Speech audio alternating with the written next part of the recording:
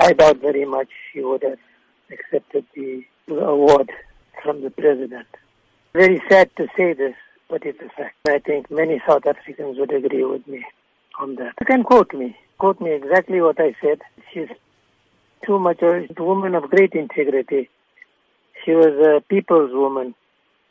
She spent her entire life working for the underdog. And I think our President is not the right person to be giving her the award. And she wouldn't have accepted it because he has besmirched his own character and his own personality. And he's driven this country into the ground.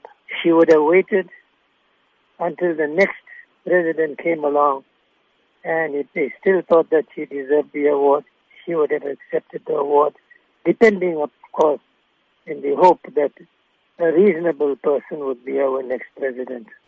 I mean, we've brought out hundreds of thousands of people on the streets demanding that the president must go. I mean, that is going to force this president to resign sooner or later, or to leave the scene of the crime that he has committed against our people. That in itself will make him do it, because there's nothing as forceful as power of the ordinary person on the ground in their masses, but that requires mobilization. You look at the ANC Youth League. ANC Youth League is swearing its own people. I mean, Zweli Mkhize is on this podium. Praveen Gordhan is on the podium. Both of them are ANC people. Both of them have clearly enunciated what the situation is, and yet they want to shout it down. And both of them were shouted down.